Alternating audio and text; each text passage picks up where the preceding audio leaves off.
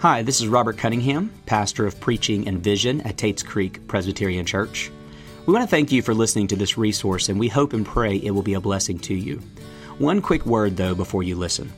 While we are honored to be a resource for you, we do want you to know that an online sermon is no substitute for congregational life. It's a good supplement, but what you need more than anything else is membership and involvement in a local church. If you are not a member of TCPC, I want you to know that listening to your pastor is far more valuable than listening to this. If you are a member of TCPC, I want you to know that joining us in worship on Sunday is far more valuable than listening online. So to everyone, we are encouraged that you have sought us out, but much more encouraging would be for you to seek out a local church community. That said, thanks for listening, and may God now bless you as you do.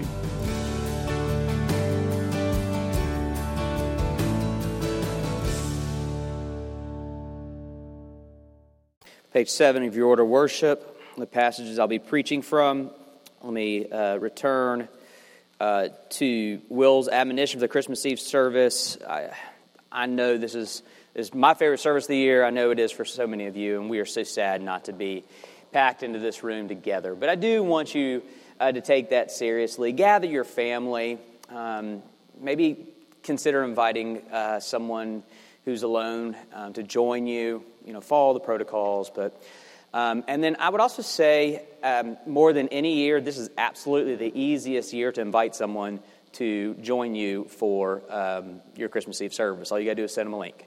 And the service is very much a beautiful display that I think anybody, unchurched, de-churched, unbelievers, I think anybody would find it at least beautiful, and my homily certainly bears that in mind. So invite someone.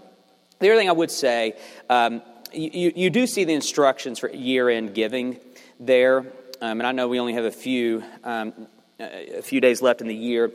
Let me just be as transparent as possible with you as far as where we are with budget. The Lord blessed us this year, in a year where there was a lot of uncertainty and a lot of fear of how that's going to work out.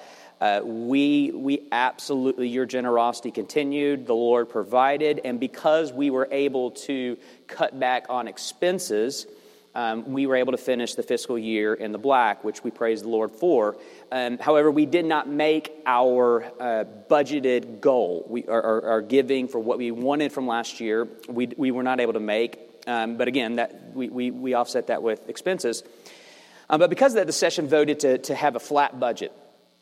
This year, to not increase the budget at all and challenge our congregation to this year meet that goal.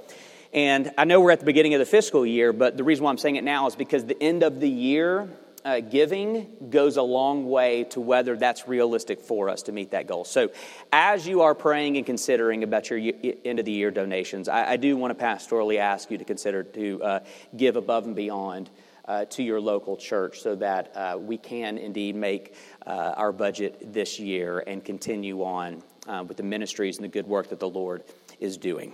The instructions to do that there, of course, are in your bulletin. Okay, page 7.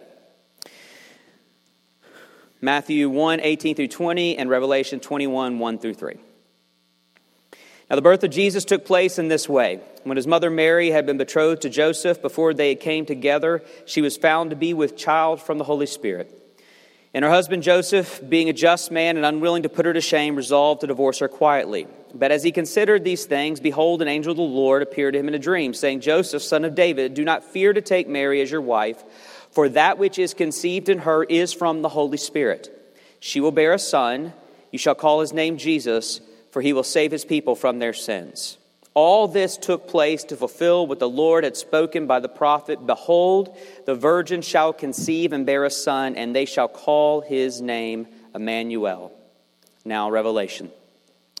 Then I saw a new heaven and a new earth, for the first heaven and the first earth had passed away, and the sea was no more. I saw a holy city, New Jerusalem, coming down out of heaven from God, prepared as a bride adorned for her husband. And I heard a loud voice from the throne saying, Behold, the dwelling place of God is with men.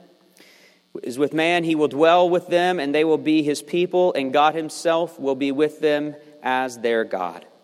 The word of the Lord. Father, you were so faithful in the first service to Visit us with your presence, with your word, with your application, with your comfort, with your hope. I pray that you would do the same this second service. Lord, as we pick up this passage, this idea of your advent and what it means to reconcile us back to the God for whom we were made, I pray that the way you are now present, we long for the day of revelation. We long for when we will be with you face to face. But until then, you are with us now by your Spirit. And so would your Spirit be at work in all of our lives, wherever we are, wherever you find us, would you be at work with a word to us? Lord, we humbly submit to the infallible word and the infallible work of your Holy Spirit.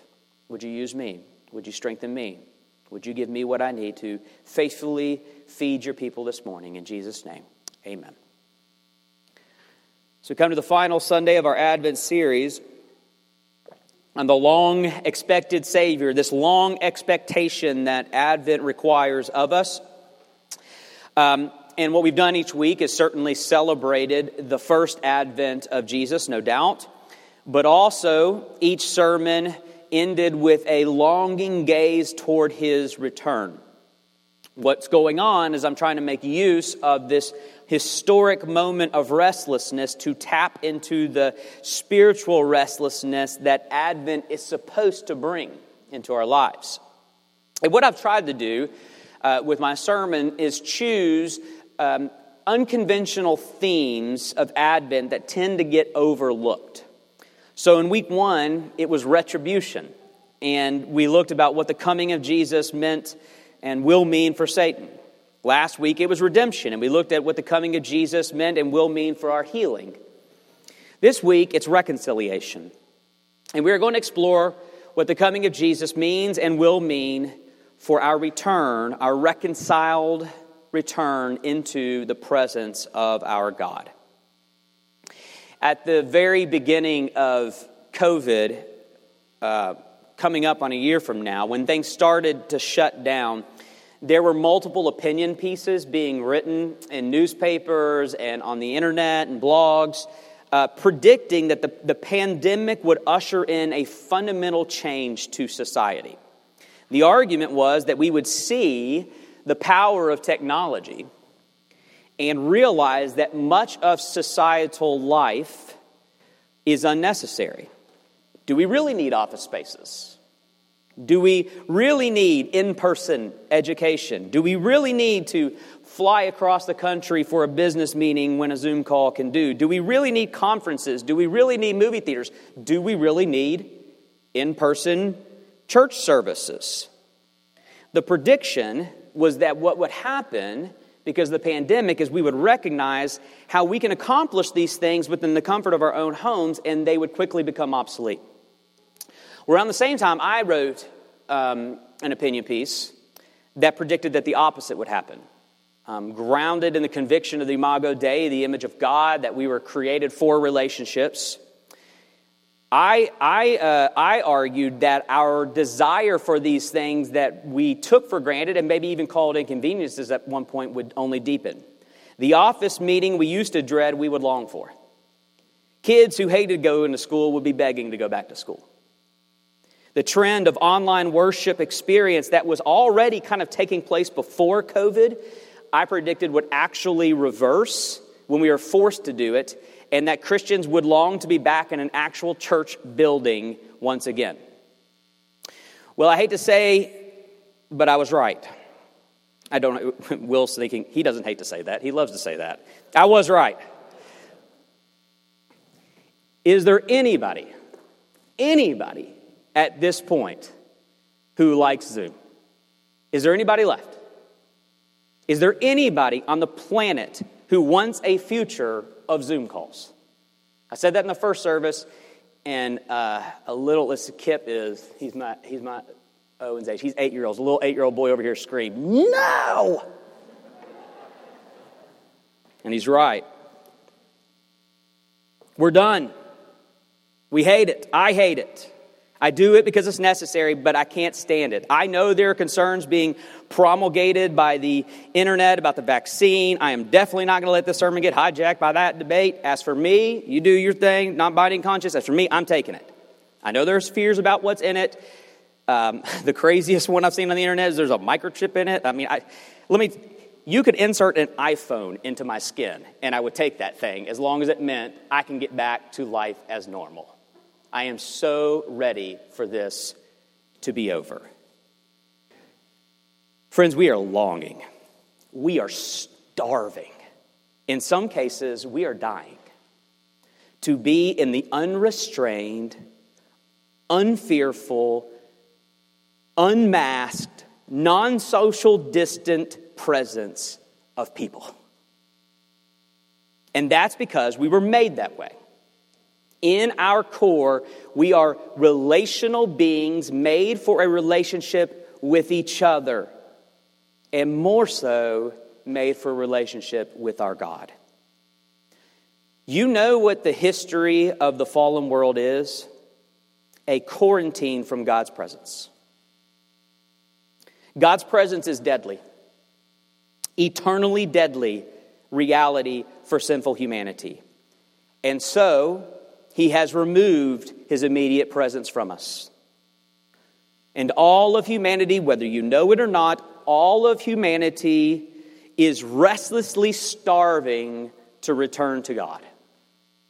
Augustine famously said it this way: "Thou hast made us for thyself, O God, and our hearts are restless until they find their rest in thee." We are a restless species, pining after the presence of God for whom we are made. Well, the advent of Jesus on an ultimate level is about reconciling God to man once again. And that's what we're going to look at this morning in two ways. Reconciliation inaugurated, reconciliation consummated. Let's begin with the first advent and the inauguration of His reconciling work. Before we get to Matthew 1, let's set the scene historically speaking. This is important. I want to go all the way back to the beginning, our Old Testament reading. The Garden of Eden is depicted in Scripture as a culture of perfection. That's what all the imagery in Genesis is about. And at the center of its perfection was this profound experience: God was with man. Eden was paradise because God was in Eden. Listen to verse 8 of our Old Testament reading. "And they heard the sound of the Lord God walking in the garden in the cool of the day." Is that not astounding? Humanity's greatest joy, highest glory, deepest delight was a part of their daily routine, as commonplace to them as their morning cup of coffee. Oh, there's God. Good morning, God. It's astounding. The access, the intimacy that was available to them. Now, perhaps you're saying to yourself, well, wait a minute, what's the big deal with that? Well, the big deal is that you are made by God for God. Humanity's greatest need is the presence of God. We have this unquenchable desperation for God's presence, and we had it. Humanity had their God. Unrestricted, unrestrained access to the lover of our souls. Now let me continue on verse 8 and read some of the most tragic words ever written. "And the man and his wife hid themselves from the presence of the Lord God among the trees of the garden. But the Lord God called to the man and said to him, 'Where are you?'" Verse 10. "He said, 'I heard the sound of you in the garden, and I was afraid.'" They now are trying to escape the very thing they were made for. They fear what should be their delight. What has happened? They've sinned, and they are no longer fit for the presence of God. It's a funny thing about God. His presence is either man's greatest delight or greatest dread. To those fit for God's glory, His presence is the satisfaction of their greatest longings. To those who fall short of God's glory, and the bad news, the Bible says we all do fall short of God's glory, His presence is the realization of our greatest fears. To the righteous, God is all satisfying. To the unrighteous, God is all terrifying. There is no in between. And so with one transgression, their disposition toward God's presence has been fundamentally altered, and it has been ever since for humanity. Now, do you know what God does next? It's truly an act of mercy, though on the surface it may appear not to be so. What he does is he quarantines. God severs his presence from creation. He splits heaven and earth. He casts them out of Eden into the wilderness that is the fallen world as we know it. Out of sheer mercy, he removes his immediate presence from sinners, hiding his face from fallen humanity so as to spare them the ruin of his glory and holiness. So is that it? Humanity handed over to a quarantined existence apart from God's presence, forever starved of the very thing our soul needs? Well, something interesting starts to take place as the story progresses. It would appear that God is pursuing us once again, attempting to restore what was compromised in Eden. Occasionally, he shows up in socially distant, veiled forms to patriarchs like Abraham and Moses. And then he gives his people, once he has his people of his own, he gives them instructions to build a tabernacle, which means dwelling place, so that God's people could actually dwell, so that God could actually dwell with his people. But his presence is relegated to the Holy of Holies, a central room where the highest ranking priest, one day of year, clothed in holy garments, which acted as, to continue the illustration, which acted as kind of hazmat suits of sorts, was allowed to enter in to glimpse God's presence one day a year. And then eventually they built a permanent house for God, the temple. And that temple had its own Holy of Holies, but still God's presence relegated to that one inner sanctum. So it would seem that God is somehow seeking to reconcile his people to his presence, but it's just so incomplete. From the Garden of Eden, where humanity received unhindered access into the fullness of God's presence, to a temple with one room that once a year one person was allowed a glimpse. Well, the prophet Isaiah makes an announcement that would stir an expectation of reconciliation that went way beyond a socially distant God. Behold, a virgin shall conceive and bear a son, and shall call his name Emmanuel. Emmanuel is Hebrew for God with us. The prophetic expectation is that a virgin will give birth to a son, and that this son will be God with us, the presence of God with us. Now, with that background, let's look at our passage from Matthew 1. An angel of the Lord appeared to Joseph in a dream, saying, Joseph, son of David, do not fear to take Mary as your wife, for that which is conceived in her is from the Holy Spirit. She will bear a son. You shall call his name Jesus, for he will save his people from their sins. We've already looked at that part of this passage in another Advent sermon. But now verse 22. All this took place to fulfill what the Lord had spoken by the prophet. Behold, the virgin shall conceive and bear a son, and they shall call his name Emmanuel, which means God with us. Meaning he's here. Or more specifically, God is here. This Jesus is the very presence of God clothed in flesh. And therein lies the significance of the virgin shall conceive. The virgin shall conceive is an important part that we take for granted, but what's with the virgin birth after all? Meaning, why didn't the Son of God just show up like the angels show up? Well, there are many reasons why the incarnation was necessary, but one of the overlooked ones is that sinful humanity couldn't handle the unveiled presence of the Son of God. I mean, listen, in Luke 2, when the angel shows up, and really anytime an angel shows up in Scripture, it says that they're terrified by the glory of an angel. Could you imagine if the second person of the Trinity showed up in the splendor of his glory and holiness? It would be our ruin. So how can we have Emmanuel? How can we have God with us without God being with us being our destruction? Well, we already sang it this morning. Veiled in flesh, the Godhead see. Hail the incarnate. Incarnate means embodied in flesh. Hail the embodied in flesh deity. A living, breathing, embodied in flesh tabernacle of God's presence, where what we behold is simultaneously like us, therefore we can behold it, and nothing like us.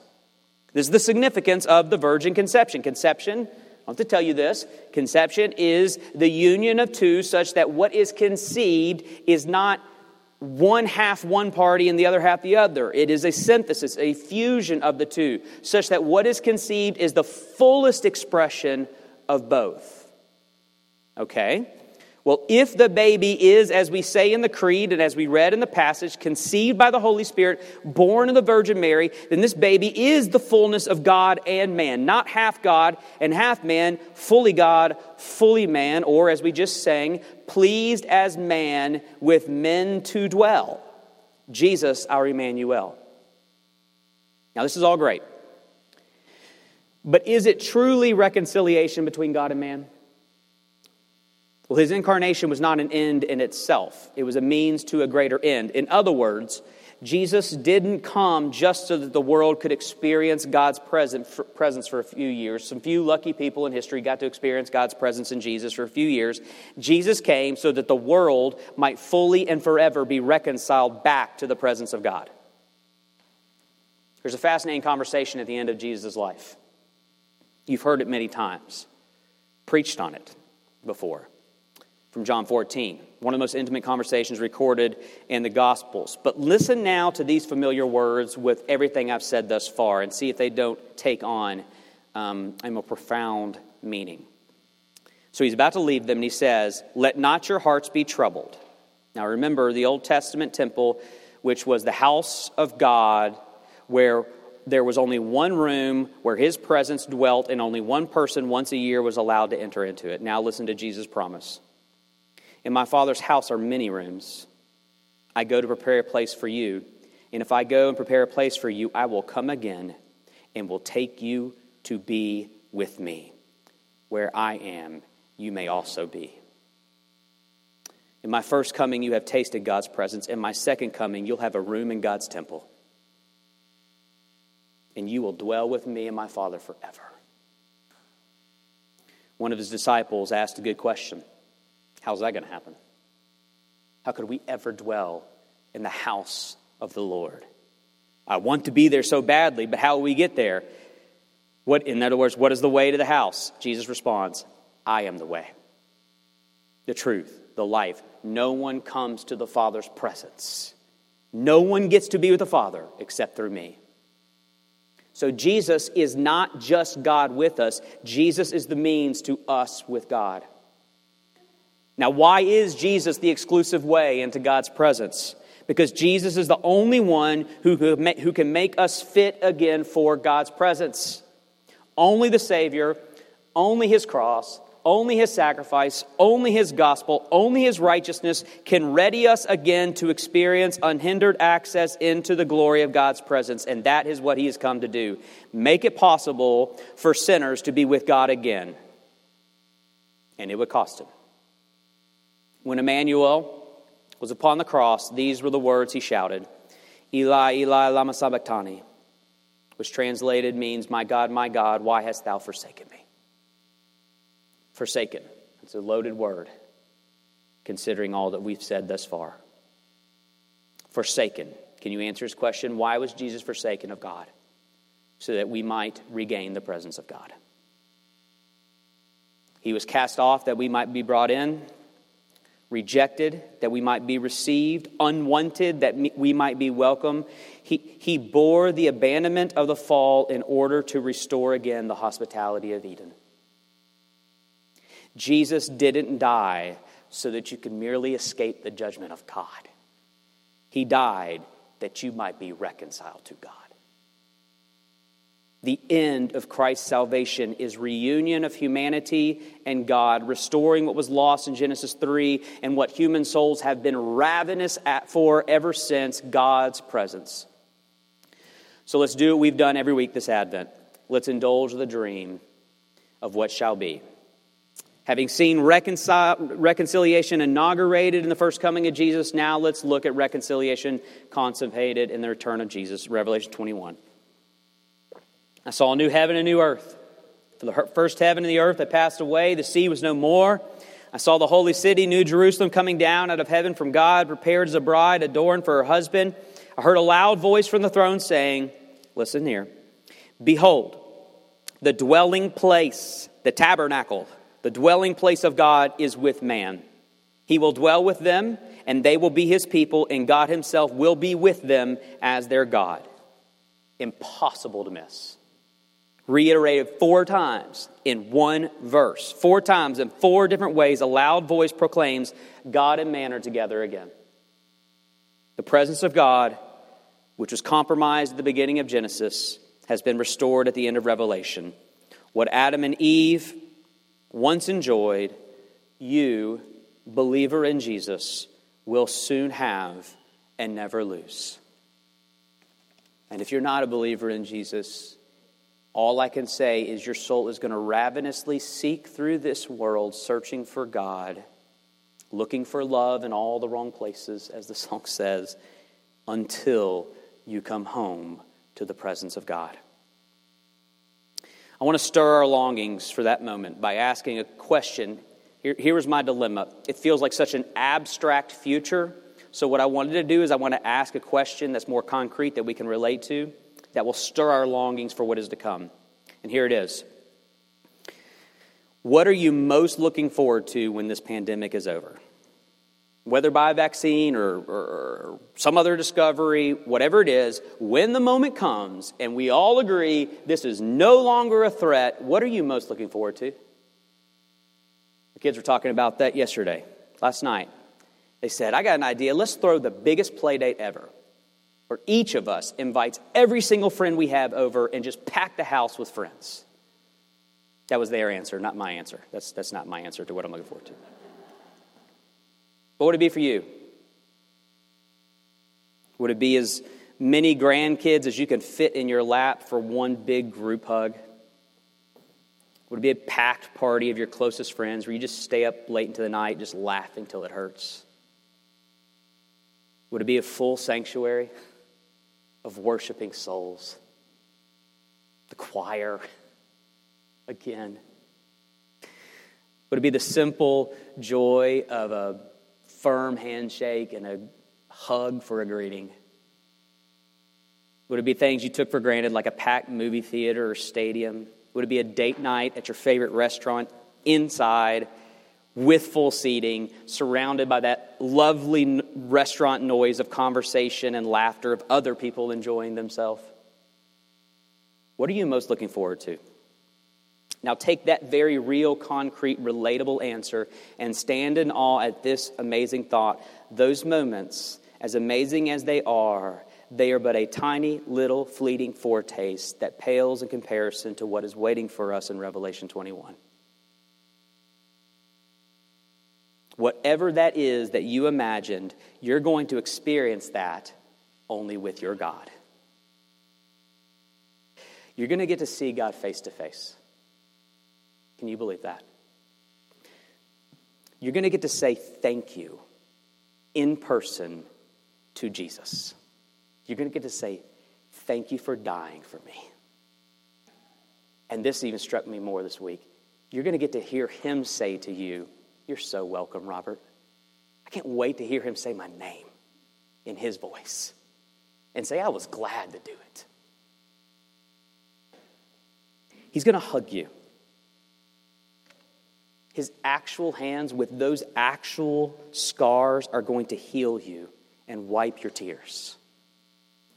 You're going to feast with him. You're going to share heavenly wine.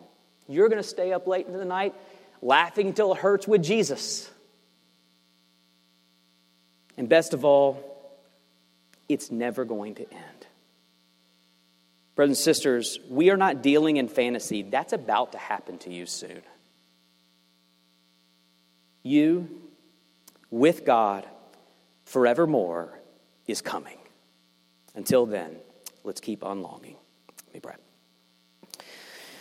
Lord, how can we stir our affections and hopes and dreams without wanting it to happen now? And so, yes, we collectively pray that it would happen. We do pray, come, Lord Jesus, hasten the day of your reconciliation.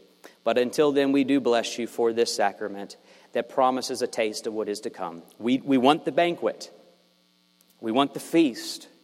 We want the fullness of heavenly wine. But now, Lord, we trust that in this small cracker and juice, you do meet us in a mysterious way. And so remember your promises. Give us a taste of heaven this morning and leave us with our hearts certain and longing for what is to come when we get our God for whom we love. In Jesus' name, amen.